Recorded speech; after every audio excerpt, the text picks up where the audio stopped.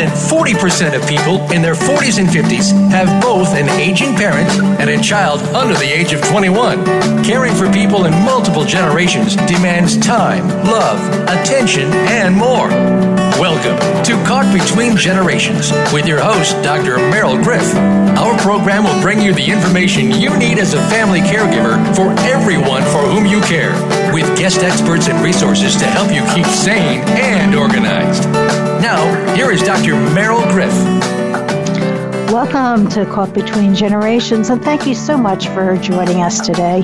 As a caregiver, I know your life is challenging and difficult, and time is a really important factor for you. So I really do appreciate that you've decided to spend some time with us today. The sleep doctor's in the house, so whatever you were doing before, stop doing. Wake up, stay alert. We have a lot to talk about. So Dr. Michael Bruce, who is the sleep doctor, joins us today. He is a clinical psychologist who is a regular contributor to the Dr. Oz Show and a member of Dr. Oz's Clinical Advisory Board. We're going to change what we usually do today just a little bit. We've had so many emails from you and so many questions that you wanted to ask Dr. Bruce. I'm just going to go ahead and ask him that, if that's okay with you, Dr. Bruce. Of course. Great. Okay. So we have Martha from Sheboygan who wants to know. She says, I've heard an awful lot about the impact that the lack of sleep has on your health. I want to know if that's true. However, I've gotten really, really good, she says, at making up my sleep on the weekends. I mean, isn't that good enough? Mm-hmm. So there's pros and cons in that direction.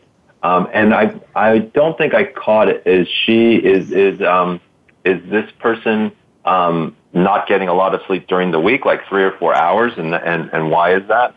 Or is it that she's unable to sleep during the week? I think it has to do with her work schedule, and from what I'm reading, and a variable work schedule.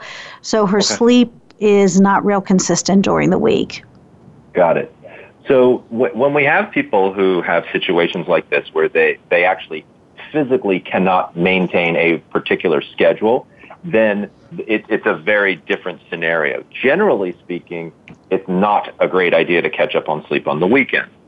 Here's why. As the body extends sleep, so let's say normally you wake up at 6:30 during the week, but then on the weekends you sleep until 10 or 11, just by moving your sleep by 30 minutes, you actually influence your circadian rhythm. So for folks out there who may not be familiar with that term, circadian rhythm is your internal biological clock. It tells you when to eat, but it also tells you when to sleep. And so by extending the time in the morning, you actually shift the entire schedule, and you can get what's called social jet lag. So you sleep in on Saturday morning, you sleep in on Sunday morning, guess what your brain wants to do on Monday morning? Unfortunately, sleep in. So that can have pretty significant effect, especially if you've got a variable schedule. That can be difficult. But if you have a consistent schedule, the more consistent the wake-up time, the better. Does that make sense? Yeah, I mean, that makes a lot of sense. It's just, what happens is what I, personally love, and I'm sure many of us do, is on that day when you're off, that you don't have to set the alarm. And, that's kind of the joy of that day off. And so I think that's how we end up sleeping longer. So are you suggesting maybe we do set that alarm so we're not too far off where we are the rest of the week? I really think that it's necessary to set an alarm every day for sleep, and it needs to be consistent. And again, your body responds well to consistency. Now, again, this woman has a variable schedule. So in this case, I might actually say, you know what, it's okay to wake up at your consistent time, but take a nap at some point in time to catch up on a little bit of extra sleep. Now, your naps are where it gets interesting. You don't want to nap for longer than about 25 minutes. Otherwise, I don't know if you've ever had this experience. I sure have. I nap too long, and I wake up and I feel worse than when I started. Keeping it under 25 minutes keeps the nap well within the lighter sleep range, and that can be extremely helpful in terms of being able to be awake and alert after the nap. or people should go for a 90-minute nap. Now, that might be possible for some people on the weekends. I don't know a whole lot of people who can take a 90-minute nap during the daytime. But taking a 90-minute nap, which would be roughly one full sleep cycle, could actually be pretty beneficial to somebody who has a variable schedule. That's really interesting. So on the weekends, I mean, I don't get to nap a lot, but if I wanted to, I mean, I set my alarm so that I wake up. Otherwise, I could probably sleep for hours on the weekend. But right. So if I didn't want to do that quick, if I felt really, really tired, I could do a 90-minute, and that would be okay? I think that falls into the category of okay. However, there is one caveat for all of our listeners out there. If you have insomnia, do not nap. The data is very, very clear that people with insomnia are not, number one, they're not very good nappers, but number two, it will affect their ability to not only fall asleep, but to stay asleep at night. So one of the things that I'm oftentimes talking about with people is whatever you do, don't nap if you have insomnia, because it can, in fact, make your situation significantly worse.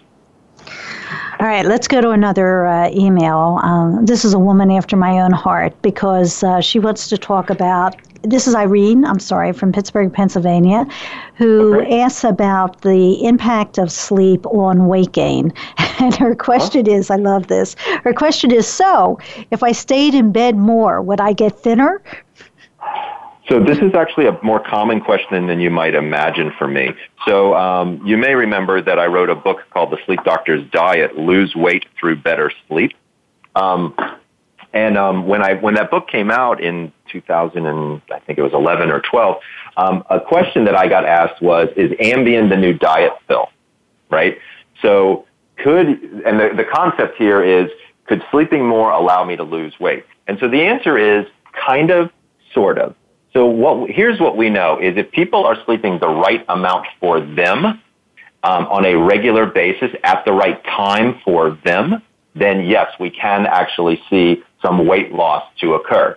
The data is actually very interesting looking at the timing of eating for weight loss as well as having a time frame for eating. And what I mean by that time frame issue is eating within a 12-hour period. So you have all of your meals within 12 hours or all of your meals within 8 hours. This actually sets your metabolism up to actually go through the food fairly quickly, and weight loss can be actually pretty substantial when looking at it that way. But when we look at people who are sleep deprived, like people with insomnia, people with sleep apnea, or just people in general, we know that there are actually 4 things that occur with sleep deprivation that will affect your ability to lose weight. The first one is that when you become sleep deprived, and by the way, sleep deprivation is individual, so it might only be being deprived of an hour's worth of your sleep that night, your cortisol levels will raise because your brain doesn't know why you aren't asleep, and so it wants you to be worried about possible things, and that's why your cortisol is high, because that's the fight or flight hormone. But when your cortisol is high, it actually causes an increase in appetite. And so your brain wants more resources. And so you're immediately going to get hungrier the more sleep deprived you become. The second thing that happens, which is interesting, is your metabolism actually slows down. The reasoning we think for this is for your body to conserve resources. So appetite is increased to put resources in, like eating a lot of food, and then metabolism slows down because we don't want to use up the food that's in the system. Again, when you're sleep deprived, your brain thinks, oh my gosh, there must be some sort of emergency going on, why I'm not sleeping. The second big area that's affected by sleep deprivation are hormones. 2 hormones in particular, and you don't have to remember their names, but just for giggles, one is called ghrelin, that's spelled G-H-R-E-L-I-N, and this is the GO hormone. This is the hormone that actually makes you feel hungry. By the way, hunger and appetite are 2 different things in the brain. The second thing that happens is there's a reduction in a hormone called leptin. Leptin turns out to be incredibly important for people who want to lose weight because it's the hormone of satiety or making you feel full. So you have about 15% less leptin or feelings of fullness, and you have about 20% more ghrelin, which is the go, go, go, eat more hormone. And then the final piece to the puzzle, and I know it's a very long explanation, the final piece to the puzzle is there was a great study at the University of Chicago that showed that when healthy alternative snacks were placed on a table and cakes and cookies and pies were placed on an opposing table, that when people became sleep deprived, they immediately went for the cakes and the cookies and the pies. They actually reported cravings for sweets that were fairly significant. We think this has to do with the brain not liking this elevated level of cortisol and wanting to produce serotonin. The easiest way for our brains to produce serotonin is to eat high carbohydrate, high fat foods. So in summary, here's what happens when you're sleep deprived. You got too much appetite, you have a low metabolism, you have high hunger, you have low feelings of being full, and by the way, you crave cakes, cookies, pies. So it's not great. Wow, that was really, it was a little long, but it was really, really interesting. Let me go to another email that is another, I'm sure you hear this all the time because we've been mentioning a lot about insomnia. And Bob from San Diego, California, is concerned that as he's getting older, he seems to need less sleep. He says, I get up in the middle of the night and can't seem to get back to sleep. This is very frustrating. What do I do? So very, very common to hear that as people get older, their sleep becomes less consistent. There appear to be several reasons for this. Number one, right around the age between 50 and 55, we start to see a decline in the production of natural melatonin by our pineal gland, which is basically in the dead center of the brain. Remember, everybody out there, melatonin is kind of that key that starts the engine for sleep. We need our brain to produce it.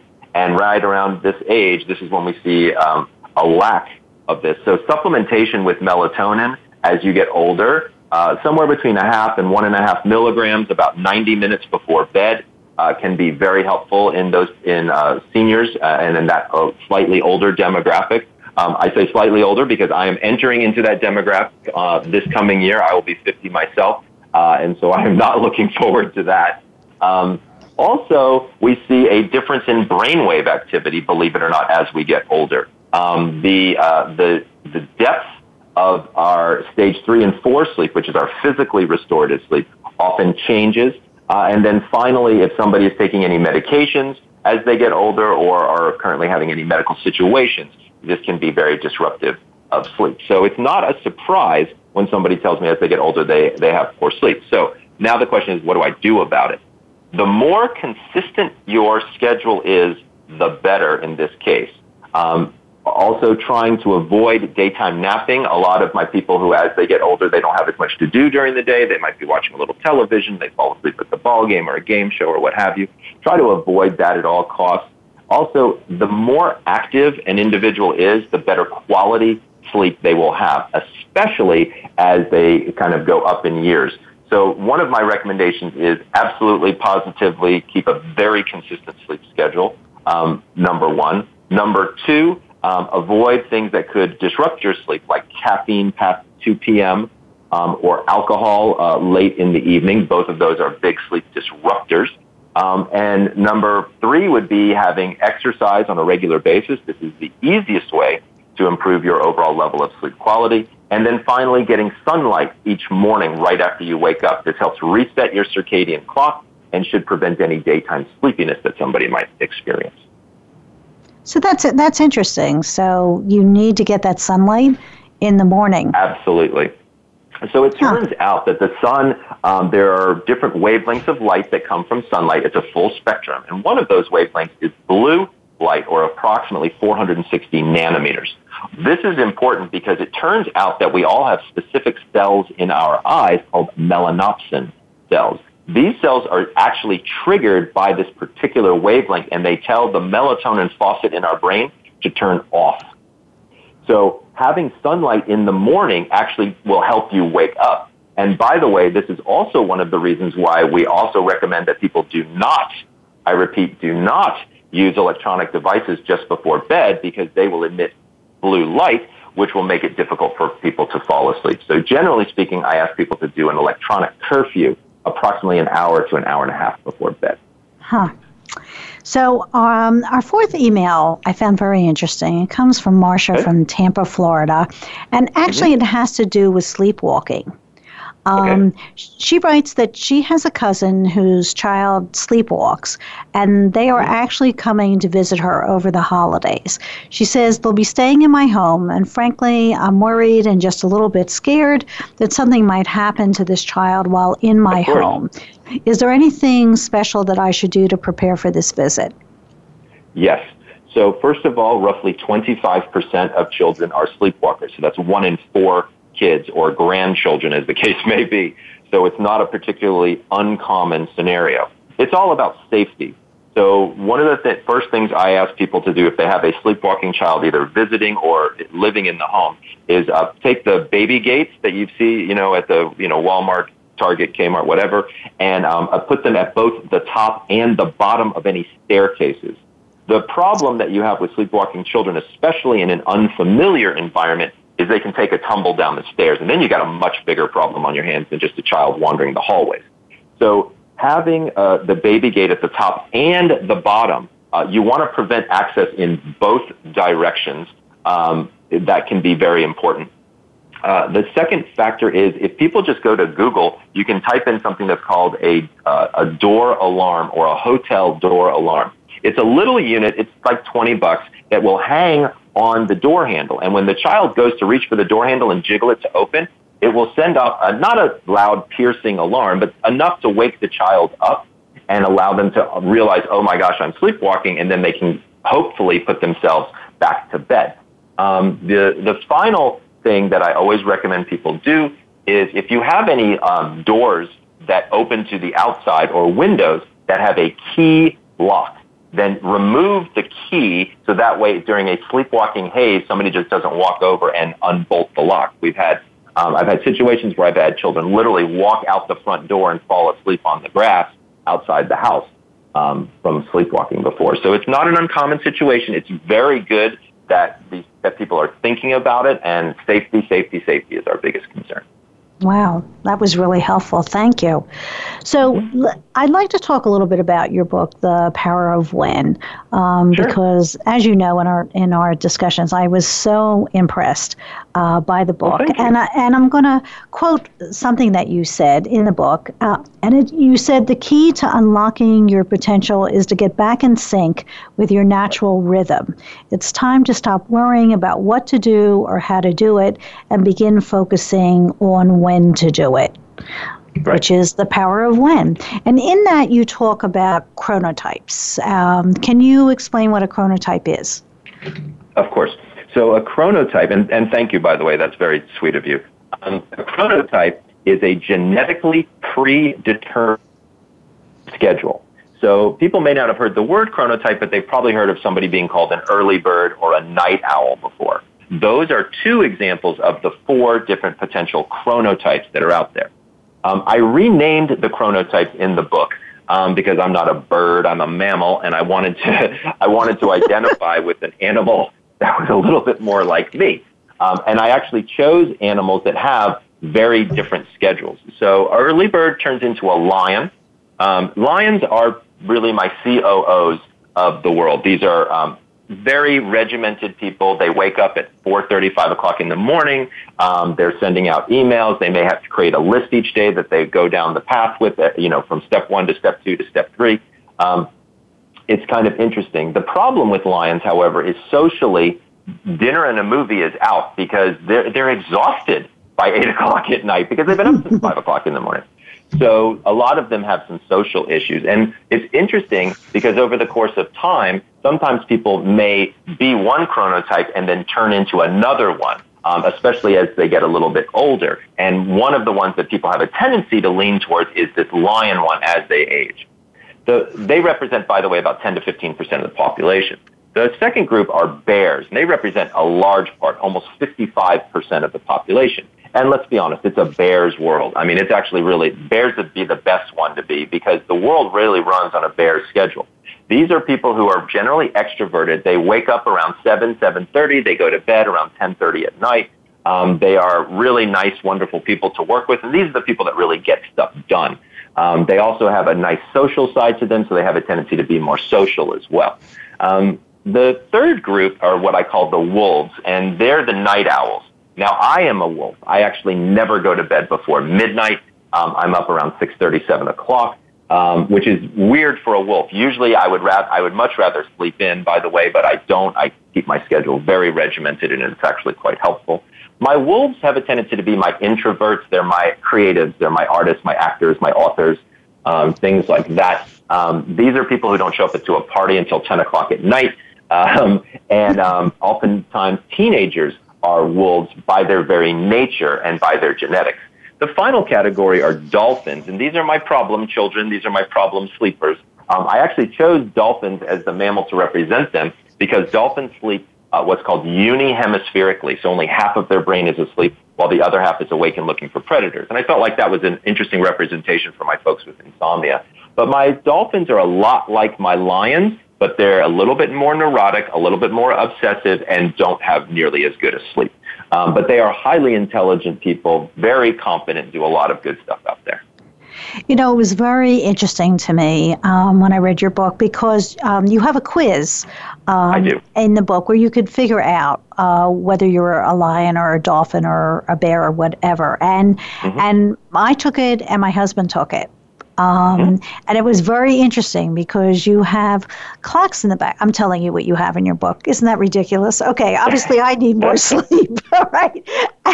But it was so fascinating to us because it gave us tremendous insights into times of the day when we seem to be kind of in conflict with each other. And it really had, a lot of it had to do with our sleep patterns. And once I could learn to accept his sleep pattern and he could learn to accept mine, a lot of that went away. It was very interesting to me.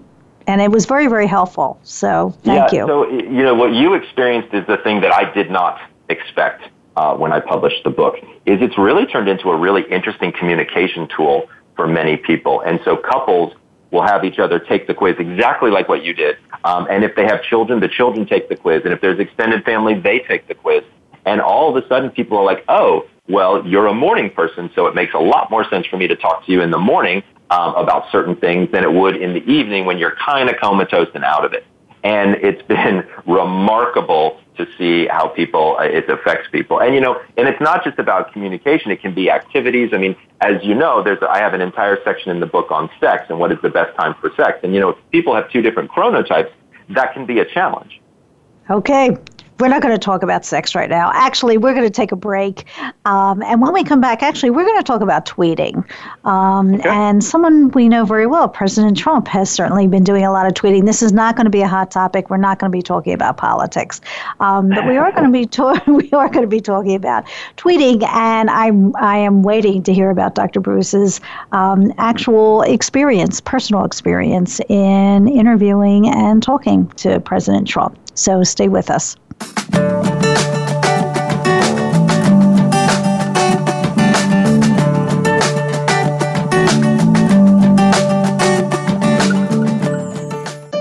Opinions, options, answers. You're listening to Voice America Health and Wellness. Where's your dad? What's he doing?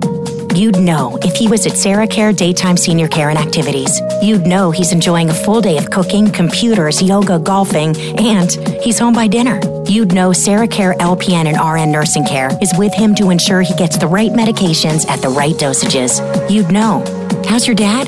He's just fine. At Sarah Care Daytime Senior Care and Activities.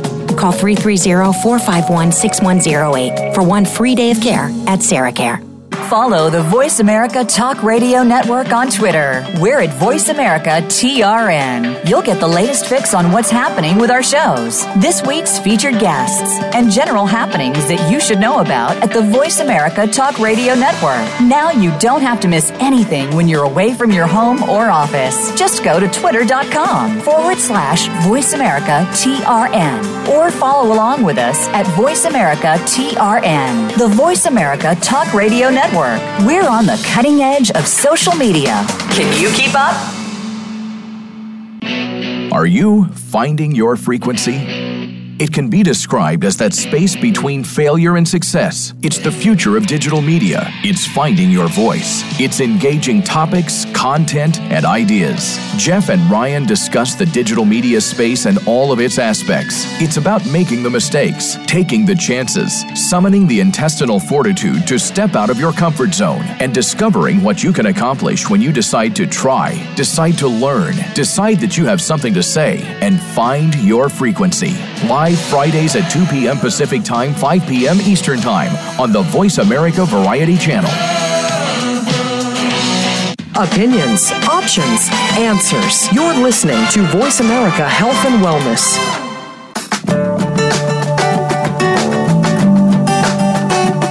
You are listening to Caught Between Generations. To reach our program today, please call 1-866-472-5792. That's 1-866-472-5792. You may also send an email to Dr. Merrill at caughtbetweengenerations.com. Now, back to the show.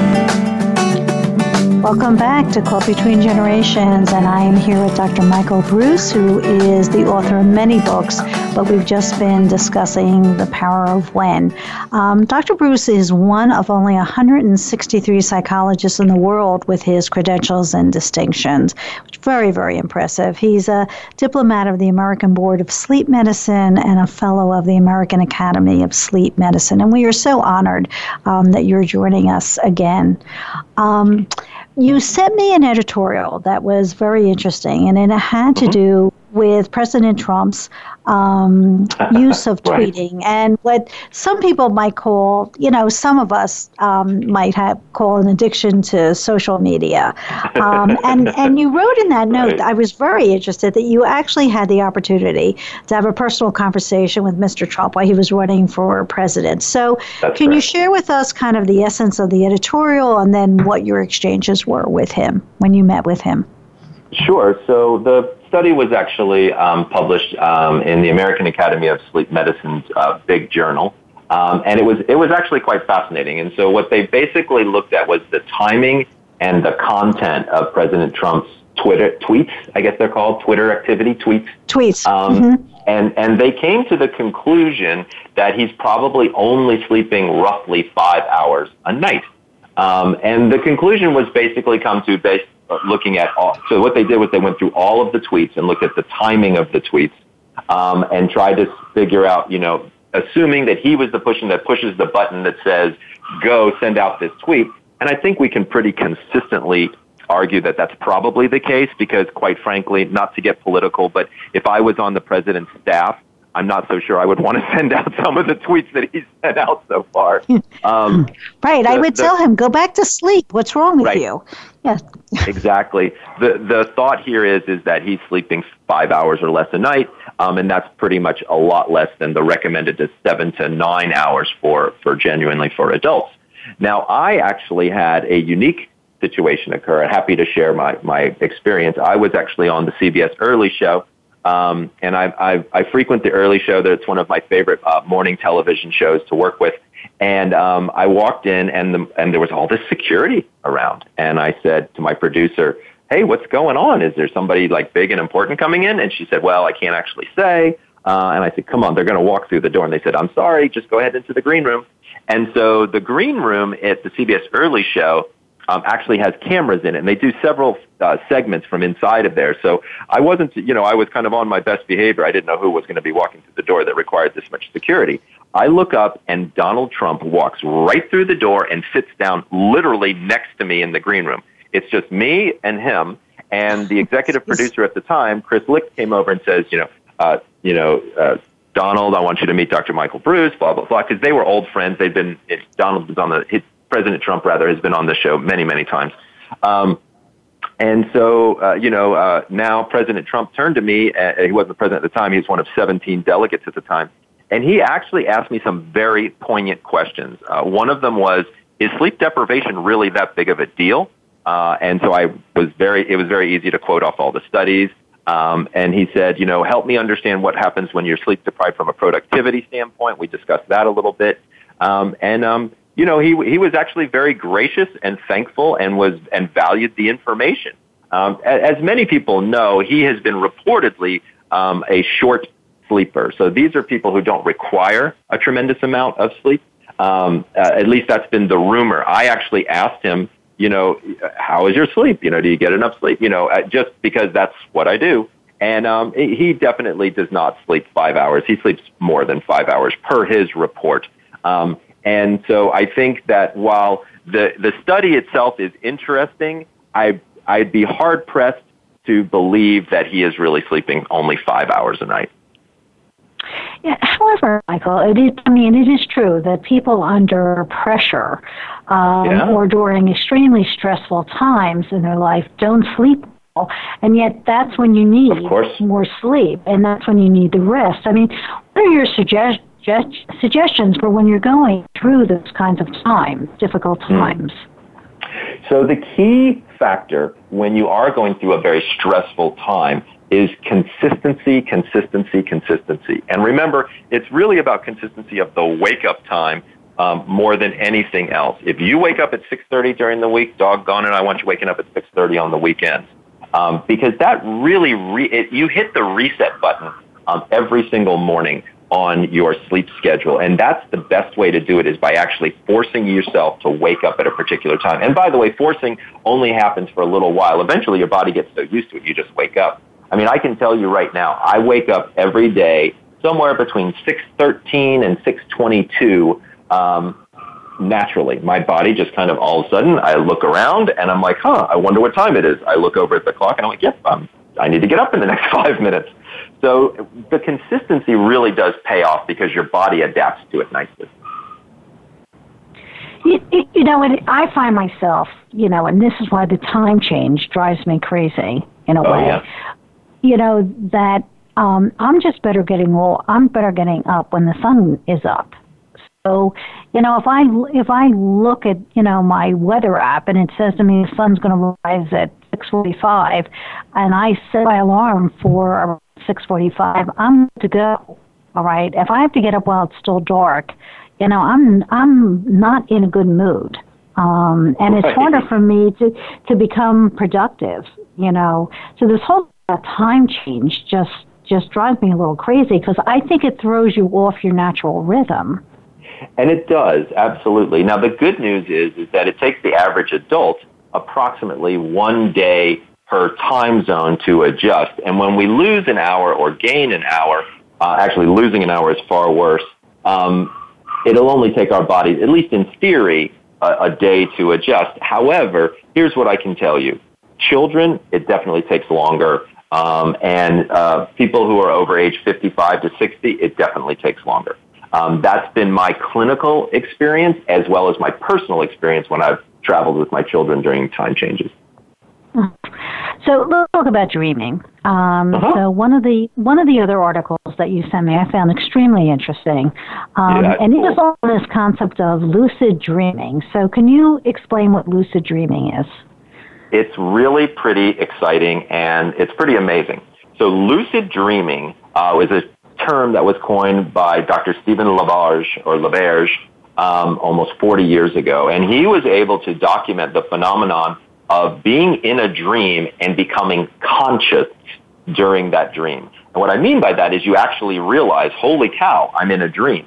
And at that point, the laws of physics do not apply in a dream, and you can fly like Superman, you can hang out with a supermodel, you can drive a race car, you can do whatever the heck you want during these times, and you're fully conscious of that ability to do that. Now, this is a skill. I personally am a lucid dreamer and have been since I was a very young child. I don't do it often, but there is a skill that can be gained by doing this. There was a very interesting study that came out, and that's the study you're referring to, down in Australia, where they looked at different induction methods, meaning different protocols in order to induce or force a lucid dream. And that was quite a fascinating article, but it brought about a lot of interest from me because once you start to think about, like, what is the utility? Why would we ever want somebody to have a lucid dream? Well, number one, it's going to be fairly entertaining and a lot of fun. But number two, if there was a way to communicate back and forth between the unconscious lucid dreamer and the real world, there's a lot of interesting things that could be done there. Specifically, think about virtual reality on steroids. You could face your biggest fears. For people with PTSD, it could be a great way to work through some mental health issues. Honestly, the list goes on and on. So I'm very excited to see research being done in lucid dreaming that's highly scientific and very good studies. You know, it was very interesting because when we were at the CES, the Consumer Electronics Show last year, I was at a presentation about the use of virtual reality with PTSD.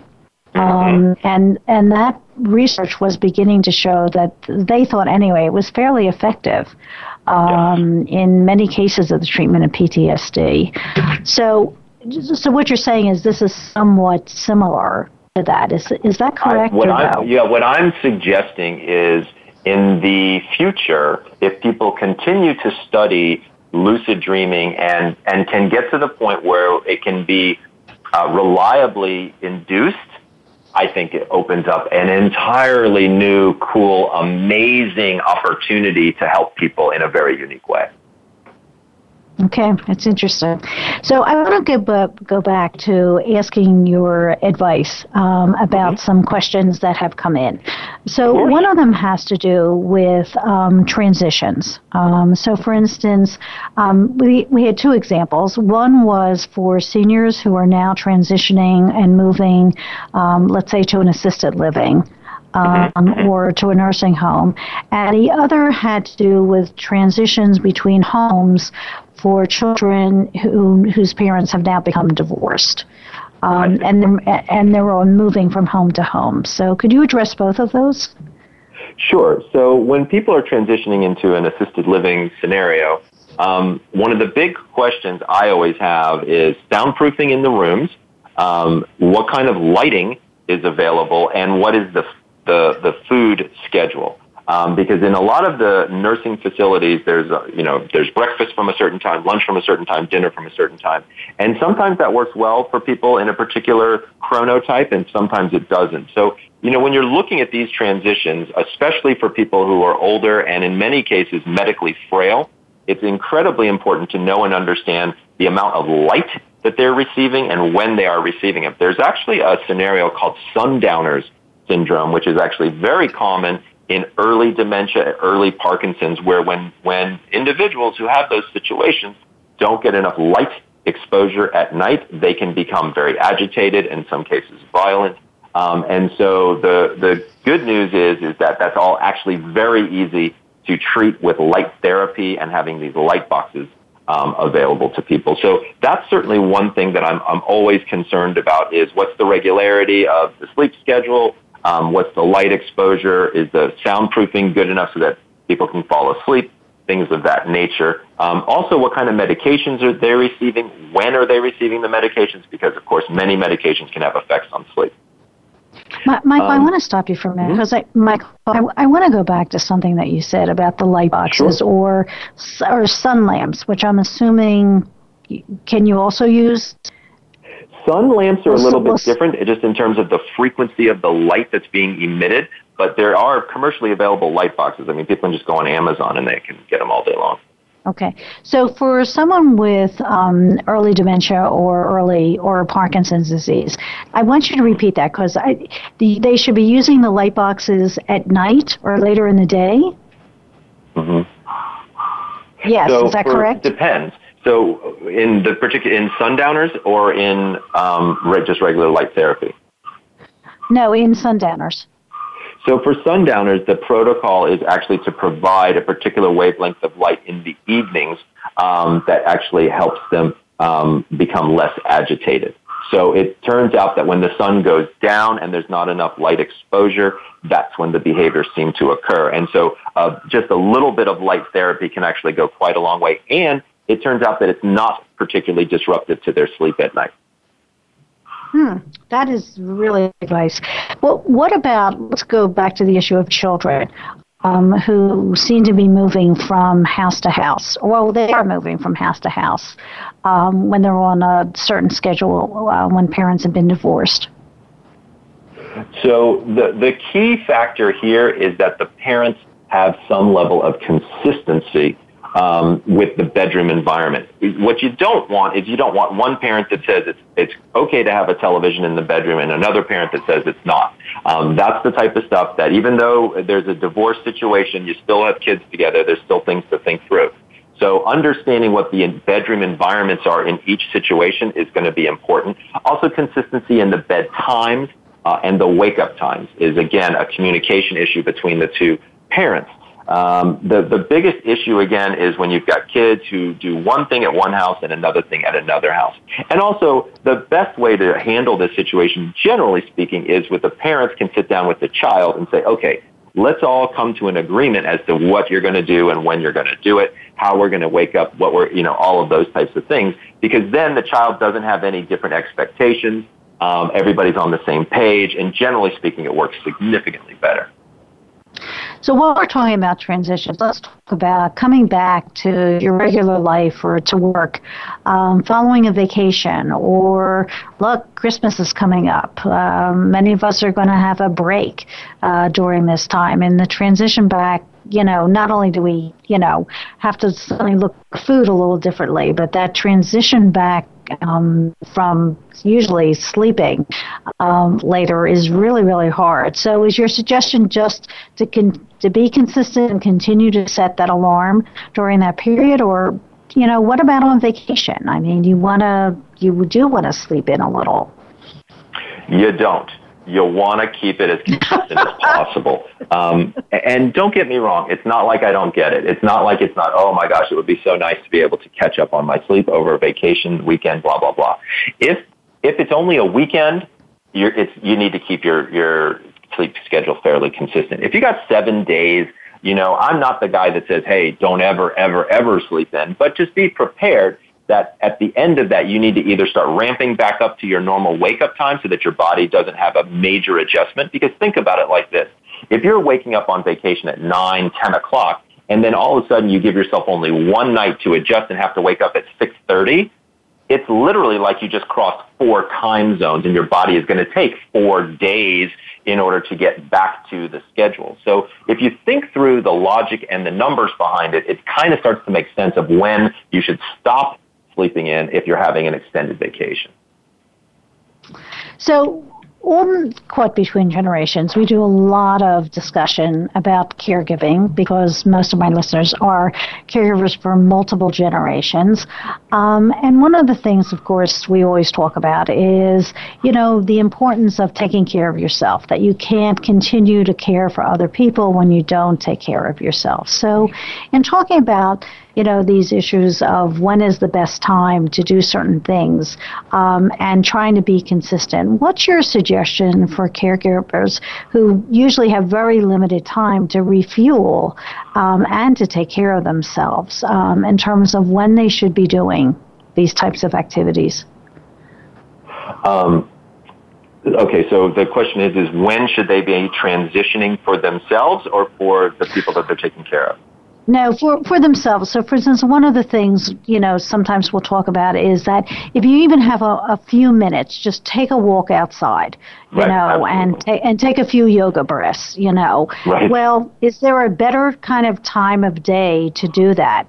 That it would be more refueling, and I would get more out of that few minutes if I did it, let's say, later in the day rather than the morning. Sure. Or it doesn't really matter. It turns out, biologically speaking, to be a perfect time to take a nap. And this is something that may or may not be available to caretakers. I don't know if they can take a 15 or 20-minute nap, if that's even available to them. But if they can, somewhere between 1 and 3 in the afternoon works out well because there's a slight dip in core body temperature, which can cause a significant amount of sleepiness, which you could use to your advantage as an example if you wanted to take a 25-minute nap. Now, that being said, it may also be a good time to get outside and get some sunlight because you are going to feel sleepy during that time, more than likely no matter what. So you could use that time between 1 and 3 in 2 ways. One, to take a 15-minute walk, like you were saying, take a yoga breath, get outside, get some sunlight so that way that melatonin production does not occur, or give yourself an opportunity to lie down for 15 or 20 minutes, set an alarm, and be able to wake up after that. So, in talking about exercise, is there a best time to exercise? Well, what's the best time for exercise? Mm-hmm. It depends upon your chronotype in most cases. So, for example, lions who are early morning people, they're actually going to do much better exercising in the early morning hours. Bears, who again are my kind of middle people between my lions and my wolves, they turn out to do better exercising in the afternoon. However, if you do go and take the quiz and discover that you're a bear, I will tell you that bears don't like to exercise in the afternoon, and 9 times out of 10, they won't do it unless they do it in the morning. So while it might be, they might have better performance in their exercise routines, they're certainly not going to be compliant unless it's a morning exercise. So lions and bears have a tendency to exercise more in the morning. Wolves or night people hate exercise. They have low tolerance for pain. They don't really like it. But if you can finally convince them to do something, they're going to be much better off doing it later in the afternoon or early evening. And dolphins, my problem children, are always best to exercise in the early morning. It actually helps calm them down and reduce their anxiety to have some form of cardiovascular exercise. And I'm not talking about running a marathon here. I'm talking about 20 minutes of some type of cardio, whether that's walking, running, going to get the mail, walking the dog, whatever. So we've been talking about the quiz. So why don't you tell us about how we can access the quiz? So the quiz is available online. People can get it for free if you just go to thepowerofwhenquiz.com. It will, you can go in, take the quiz, check it all out. There's a cool video from me afterwards that explains your results and gives you something to talk through. It's really quite interesting. And people find it great. I mean, and if you like taking the quiz and you want to learn more, always, you can always pick up the book. It's available on Amazon and most local bookstores as well. So we only have a brief period left, but I want to ask you a quick question, and that is, when talking about chronotypes, do they ever change? I mean, could you have an infant, let's say, that is a long... So what we call chronolongevity is actually the change of chronotypes over time. And what we have a tendency to see is as people get a little bit older, they become more medically frail, and they move towards either being a lion, which is, again, an early bird, or a dolphin, which is a problem sleeper. Now, don't get me wrong. There are still people, as they get older, who will maintain their current chronotype. But it does have a tendency to change only because of medical frailty or medications that people are taking, which can be disruptive to the sleep cycle. So I definitely see some changes over time with people. Okay, this is Dr. Merle. We've been talking to Dr. Michael Breus, who is a sleep doctor, and we've been talking a lot about The Power of When, although, Michael, you have other books. Do you want to briefly name them for us? I do. So my second book was called The Sleep Doctor's Diet, Lose Weight Through Better Sleep, and my first book was called Good Night, The Sleep Doctor's 28-Night Program to Better Sleep and Better Health. So if people are interested, there's lots of the books are out there and available. Also, if you make it over to my website, thesleepdoctor.com, I actually now have an online course that people can take to improve their overall sleep quality in under 30 days. Wow, that is great. Wow, thanks so much. That is really fast. I'm obviously personally excited by that, so thank you. Thank you. That is great. Dr. Mike, I highly, highly recommend reading Dr. Breus's books and materials. They've been extremely helpful to many, many people. I know, and I have given his material to a lot of people. So thank you so much for joining us today. Oh, it's always a pleasure to be on your show, and I can't wait to come back and talk more. So anytime you want me, you got me. Okay, thank you so much. And for the listeners, remember, you are very, very important to a lot of people that are around you. So as I always tell you, please just do just one thing, at least one thing for yourself this week, to take good care of yourself, because you really need to do that in order to keep taking care of all the people in your life that you take really good care of. So take good care of yourself and just one thing for yourself this week. Thank you.